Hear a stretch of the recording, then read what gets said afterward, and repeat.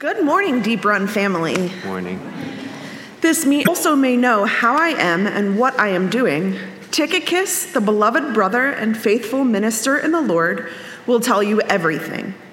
I have sent him to you for this very purpose, that you may know how we are and that he may encourage your hearts.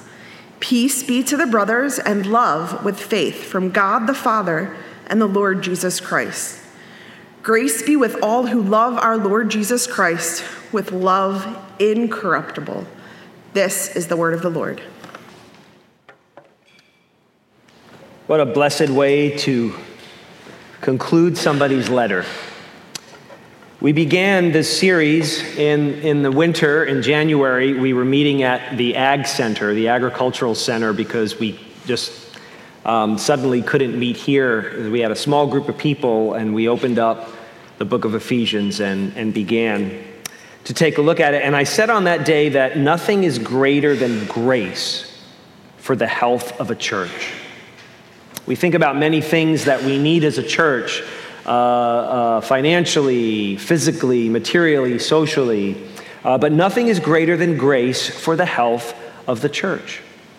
And we've talked about how God's grace, his gifted, unmerited, unearned favor upon you, how grace causes an emergence in our lives, an emergence from death into life, from our doubts into hope, an emergence out of our personal divisions and conflicts into reconciliation, and even an emergence out of our fears into an assurance that only God can offer us, an emergence from worldliness to godliness, an emergence out of darkness into light. And we've called this series Grace Emerging because that's exactly what the grace of God does. It emerges, it comes into view in a person's life, in a family, in a church, and then through us into our communities and into our neighborhoods and workplaces and into our extended families and, of course, the world over. And so Paul concludes his letter to the churches in the area of Ephesus. He concludes his letter with these words in verse 24 of chapter 6, "Grace be with all who love our Lord Jesus Christ with love incorruptible." And since Paul closes with the idea of love, I want to talk about that theme today. I want to talk about love. I would briefly like to mention first two conceptions of love in our society. Two visions for what love should be in the world in which we live. Love, first, I want to talk about love as defined by instinct. The idea that love is a human instinct. So an agnostic person or an atheist might say something like, and I'm actually quoting from a chat room online, that love is an adaptive benefit for our species. Quote, that our brains have evolved to produce hormones that create love experiences that are no more than neurobiological reactions. Love is a chemical sensation that we experience that has evolved in the human species so that it can protect itself and survive in this world. Love is an instinct, nothing more than an instinct. If we have warm fuzzies about it, it's because that's what our bodies have been chemically altered over time to manifest. Love is an instinct. Here's another idea that's out there. Love is a license. Love is defined as a license in order to justify a person's impulses, their desires, and their personal choices. So the expression, "I believe that love is love." Have you heard that before? Have you maybe seen that in various places? I believe that love is love. That's actually a very clever statement. The statement, it's ambiguous, right? It's self-defining. It's like a circle. It defines itself. So the ambiguity of the statement, "I believe that love is love," it grants immunity from any objectivity. Okay, I believe that love is love. It grants me an immunity to define love however I choose to, based on my personal feelings and choices. Okay, so look, if love defines itself based upon my personal choices and needs and my viewpoint, well, I can do whatever I want and call it love, right? So love is an instinct and love as a license. Now, the Bible says that love is personal, but it is not self-focused. Love is personal, but love is not self-focused. And the Bible is going to help us see why that's true, why love is deeply personal. More than anything in the universe, love is personal, but it is not self-focused. And we're going to talk about how love defined by something else, defined as a work of God's grace, is actually our best hope. Love defined by grace is our best hope, not only for ourselves and our church, but also for our world, for our neighbors. Ephesians has been all about grace, and we're going to allow grace to define what we understand as love. And so I'm going to talk about how grace characterizes and qualifies love and what it is. So grace characterizes love as, first of all, sincere. The real deal, legit, authentic, honest. What you see is what you get. Love is sincere. But secondly, I'm going to talk about how grace characterizes love as greater than any kind of version of love that our world offers us. So many definitions of love. Some of them are very popular. Some of them are catchy. Some of them have developed a lot of momentum in the world and in our society, but nothing is greater than the Bible's understanding of love as defined by grace. Finally, I'm going to talk about how grace characterizes love as eternal. It will never fail. It will never fade, because it is based upon grace and nothing else. So we're going to talk about how grace characterizes love as sincere, greater than anything else that's out there trying to define love, and how it is eternal. Okay, a sincere love. If you read Paul's letter and you finally get to the last few sentences, you discover that there is this sincere and contagious love that had been growing between the Apostle Paul and the Ephesians. And it becomes obvious in verse 21. We finally learn that this guy named Tychicus, who was an Asian Christian, maybe even one of the Ephesians at one point himself, Tychicus was one of Paul's ministry associates. Think of Paul having a small mission team that he went around the world with, and amongst them at some point was Tychicus. Well, it turns out that Tychicus is the one that's delivering this letter to the Christians in Ephesus. You can learn about this guy, by the way, and only in passing. You just get little glimpses of these people. Acts chapter 20, the book of Colossians as well, also Paul's second letter to Timothy, and Paul's letter to Titus. They all mention Tychicus in passing. And in short, this is what, we have to piece it all together, but we discover that Tychicus traveled with Paul on the last leg of Paul's third missionary journey. And Paul, when Paul bid his final farewell on the beach to the church of Ephesus, if you read Acts 20, you know this was a big, gut-wrenching, tears-flowing farewell. He had spent years with the Christians in Ephesus, and they thought they would never see him again, and they probably didn't. And on the beach, they said their farewells to one another, and they prayed, and Tychicus was there. He witnessed Paul saying goodbye to the Ephesians, probably around 57 AD. A few years later, a little bit after AD 60, when Paul was imprisoned in Rome, Tychicus was with him in Rome and then traveled from Rome to Asia Minor, likely with 3 letters. With the Ephesian letter, also with a letter to the Colossians. A lot of similar language in those 2 letters. And finally, a letter to a man called Philemon. This was Tychicus. And so Paul tells them, Tychicus will tell you everything. I have sent unto you for this very purpose, that you may know how we are, and that he may encourage your hearts. So we see now, not only had Paul written this marvelous doctrinal exposition for all of history, but quite simply, Paul was cultivating a long-distance relationship. He's not just writing this amazing theological treatise, he's keeping in touch with people that had been dear to him. He actually says that Tychicus is going to encourage your hearts, right? So the word for encourage, I don't normally spout the Greek words, but this is important. The Greek word for encourage, the original manuscript, was parakaleo. Have you ever heard of its noun cognate? Have you ever heard the word paraclete? A lawyer, an advocate, a counselor. It's the very word that the Gospel of John uses to employ meaning to the Holy Spirit.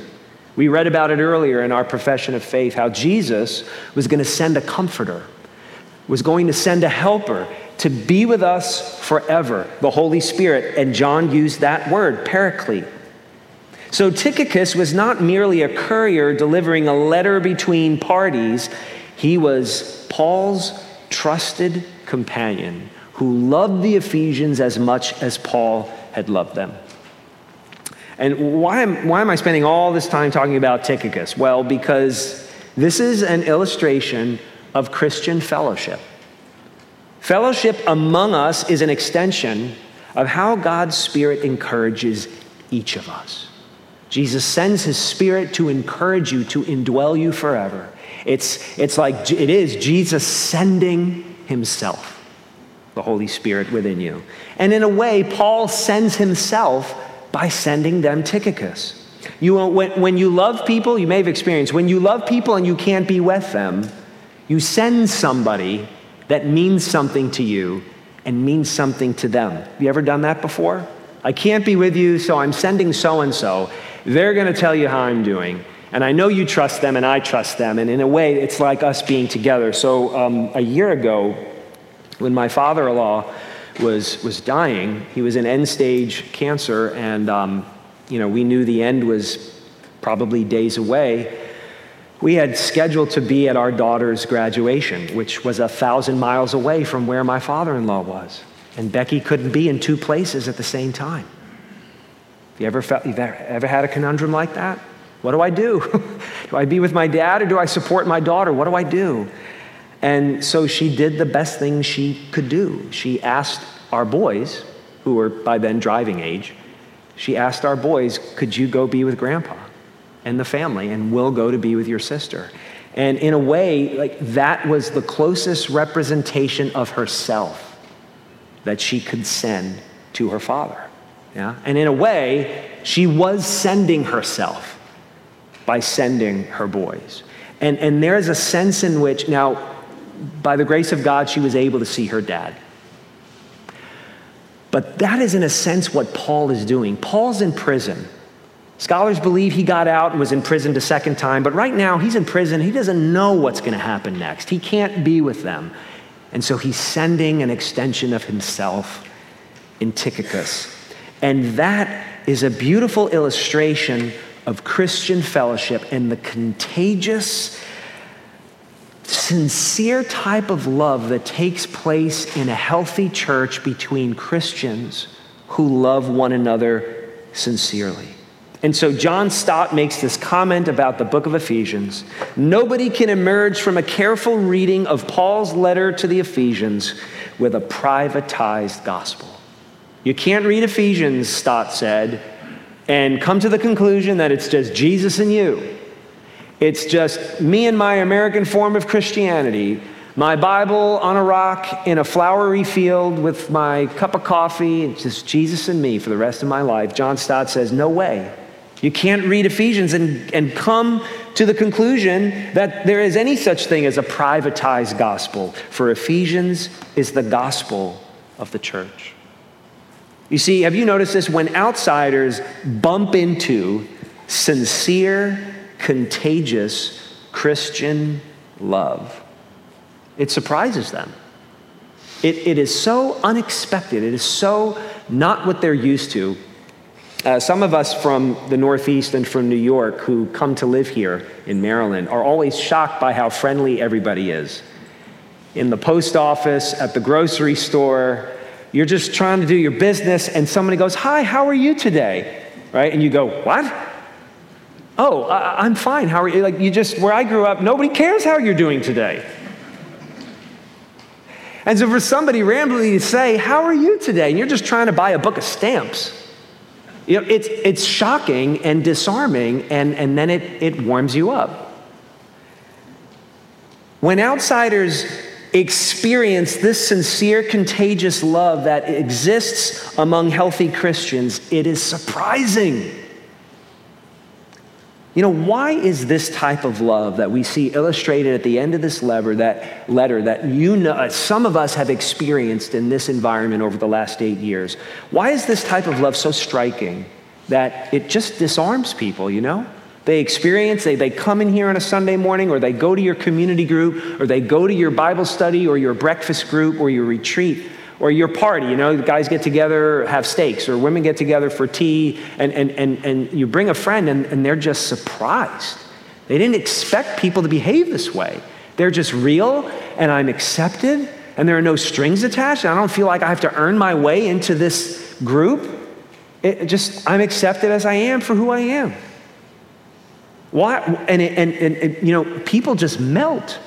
Visitors just melt when they experience that. You know that it has happened here at times. You know that it has happened. Why does that happen? Because this type of love is greater and more enduring than any type of love our world and our society promotes. Love is a big topic today. But this type of love is more enduring. And it is greater. Paul goes on to say in verse 23, "Peace be to the brothers." He means brothers and sisters. "Peace be to the brothers, and love with faith from God the Father and the Lord Jesus Christ." And he continues by mentioning grace in the next verse, and I'll get to that later. But think about these themes, these mighty themes: peace, love, faith, grace. These mighty themes have occupied the prime real estate in Paul's letter. It's where he began, and it's where he's ending now. Peace, love, faith, grace. But where do they all come from? Where do these amazing ideas and concepts come from? It's very simple. Look back at verse 23. From God the Father and the Lord Jesus Christ. That's the greater, more enduring source for love than anything we can offer. Our philosophy and human civilization, our art, our politics, even your family of origin. The type of peace and love and faith and grace that comes from God the Father and the Lord Jesus Christ outshines, outlives them all. See, the problem with our society's visions of love, what our society thinks and promotes and wants love to be about, is that they cannot generate these mighty themes. The world's definitions and practice of love cannot generate in people peace and faith and grace. Have they? It's not a rhetorical question. Ask yourself. Read the paper. See what's happened in our own society. For all the talk of love and all the talk of peace, there's not a lot of peace and love. Love as an instinct will really just produce in you a self-preserving type of a love, a clan-protecting, a tribe-protecting type of love. You take care of yourself and the people around you, the people you know best. Love as an instinct is a defensive type of love that looks out for yourself and the people closest to you. Well, naturally, that's not going to produce a broader sense of peace and grace in our society. Think about love as a license, on the other hand. Love as a license actually produces, ironically, an intolerance toward other definitions of love that are in contrast to yours. If you define love as what you want love to be, and you bump into somebody who says, "I disagree with your definition of love," what happens now? You call them a bigot. You call them narrow-minded. because they don't accept your definition of love. Looking at love as a license to live as you choose to express yourself is in reality not love at all. But the Christian lives by grace. We live by grace, and this truth guides us in our pursuit of love, because grace defines love as God's commitment to give you himself unconditionally.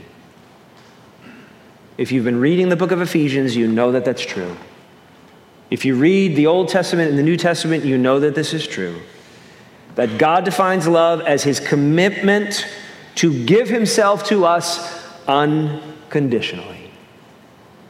So what do we do with love defined as an instinct? Well, you don't need it.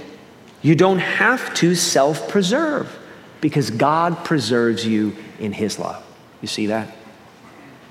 What happens to love as a license? You don't need that either. You don't have to self-define, because God redefines you in his love. You have to ask yourself, we have to ask ourselves, are we coddling other loves instead of that greater and more enduring love? You know, as Sarah showed the kids, that blanket, that precious blankie, it made me think of Linus and all the cool, nifty things that Linus can do with his blanket. Are there good things that you love so much that they've replaced, God's place on the throne of your heart? And we don't have to simply love things that are obviously dangerous for us and detrimental to our health and the well-being of others. We may love very good things so much that we lose the focus on the source of what makes all of this possible. Now, we want our church, we want Deep Run Church to be a loving community. And we want our visitors and our neighbors to sense that. And many times they have. It was so important to us at the very beginning. We want this church to be an expression of Christian transparency and community that is contagious, that is sincere, that people feel like they belong even before they believe.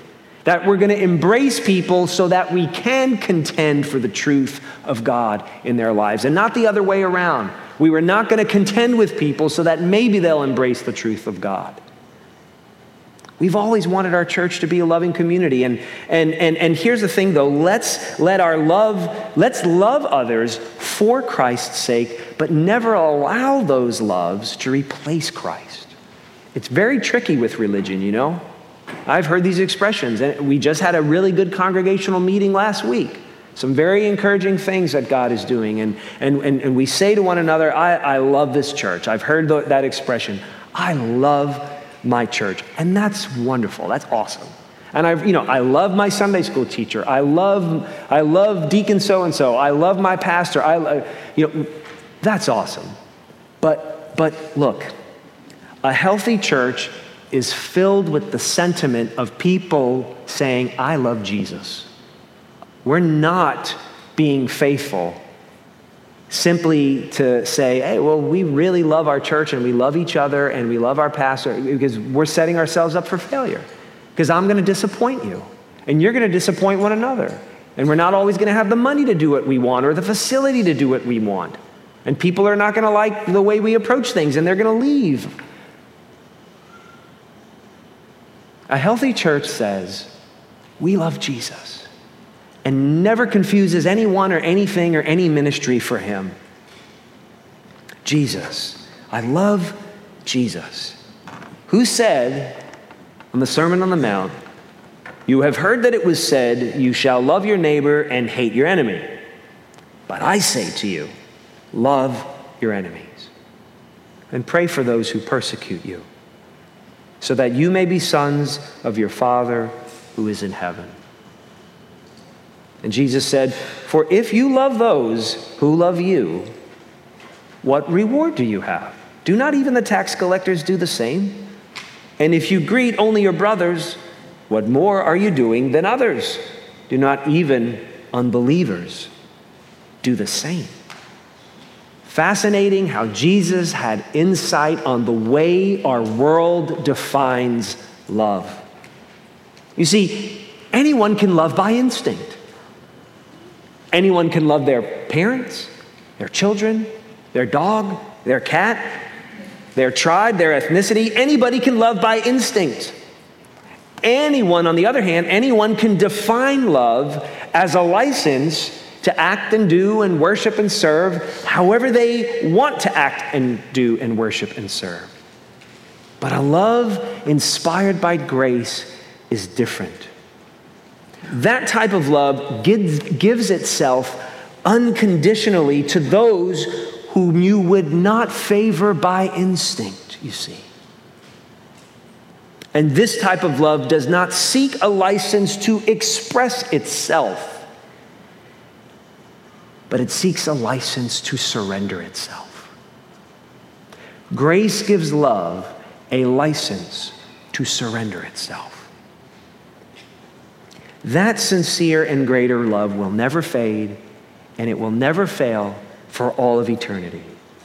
And so Paul concludes his wonderful letter to his friends, written under house arrest, by saying, "Grace be with all who love our Lord Jesus Christ with love incorruptible."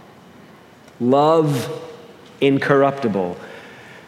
You know, New Testament scholars can't be certain what's incorruptible. When you read the passage, it's not obvious, and you really ultimately can't make a grammatical decision or a syntactical decision. What is he talking about? What is incorruptible? Is it God's grace that is incorruptible, or is it our love for him that is incorruptible? How do you want to view this?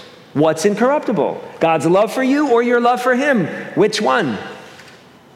The cool thing is, this is one of those times where you can say, it doesn't matter, because the answer is yes. The answer is both. If we've learned anything by reading Paul's letter to the Ephesians, that highlights the fact that God's eternal affection has been set upon you from before the foundation of the world, and that nothing can change that, the answer is yes. God's love for us is incorruptible, and our love for him is incorruptible. As Paul would say to the Corinthians, love never ends. But again, how do we define a love that never ends? We define it as given by a God who never ends. Love never ends because God never ends, and as the Apostle John said, God is love. And there is our greater, unfailing, unfading definition of love. Now listen, if you're not a Christian, or if you're wrestling with whether you are and what is true, if there is no God, and if there is no life beyond this life, if you really believe that, or if you're tempted to believe that, then let's talk about what love means to you. There is no enduring love. If there is no God, if there is no life after this, then as the band Keane says in one of their beautiful but really sad songs, pitiable songs, love is the end. Not love is the goal, love is it. Enjoy it now, because it's the only part of this life that makes life worth living. Love is the end. If you don't believe in God, and you don't believe in a final judgment and a final restoration of all things, then there is no enduring love. It is just a chemical instinct that you feel towards your child. It is just a chemical instinct that you feel towards your people. It is just a temporary definition of why you feel so passionately about who you are and what you have chosen to become. If that's you, then you believe in a meaningless sensation. You believe in a temporary trend that may be looked upon differently 5 years from now or 20 years from now. That won't outlast the ground beneath you. Do you realize that? If there is no God, and if you have no assurance that there is anything after this life, and you cannot believe that God is good and that God is loving, then you are basing your life and your dearest relationships and your greatest passions and your understanding of yourself, you're basing it on something that will not outlast the ground beneath your feet. And that version of love, or those versions of love, will not outlast evil and will not outlast hunger or poverty or war or conflict or sorrow. Is that really what you want to base your life on? Really? Please reconsider. You love your family, you love people, but you don't believe in God? Why do you love? Please reconsider your reasons. Because eternal and timeless is the love that we have for Christ, because he loved us first. Jesus loved us beyond his instinct to protect himself by trying to find a way to allow that cup of death to pass from him. He asked, as a human being, it was his instinct to protect himself. And he said, what? Not my will, not my instinct, Father, but yours. And Jesus loved us beyond his license, his just, righteous license, to make the rightful claim as the king of the universe and squash Pilate like a bug and crush Caesar like a grasshopper and crawl himself off that cross and just blast every one of those false accusers that put him there and judge you and I in sin for all eternity for not loving him as we ought. He had the license and the claim to defeat his oppressors. But he didn't. And so we go back to Ephesians chapter 1, where Paul opened up by saying, in love, he predestined us. See, this is why Jesus went to the cross. This is why love is defined by gracious sacrifice. Because in love, God predestined us for adoption to himself as sons, that means daughters too, through Jesus Christ, according to the purpose of his will, to the praise of his glorious grace. And so, for the Christian, love is where we came from, and love is where we're going. Love defined by grace is our best hope, is our only hope for ourselves and for our neighbors and for this world. So let's love others for Christ's sake, but never allow those loves to replace Christ in us.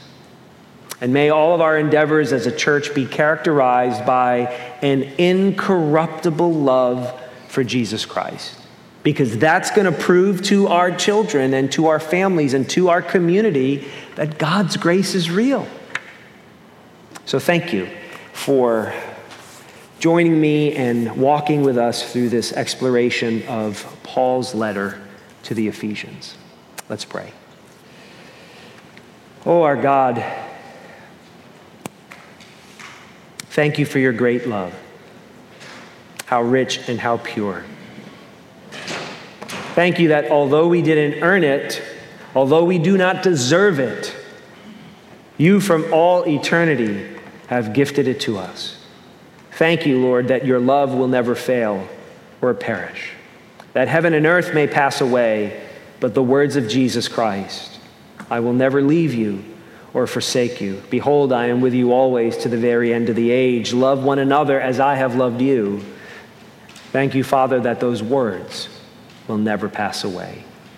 Father, teach us to be a church that prizes Jesus above all things. And may we love one another in his name. Thank you for your abundant grace. Since it has saved us, may we walk in it. Amen.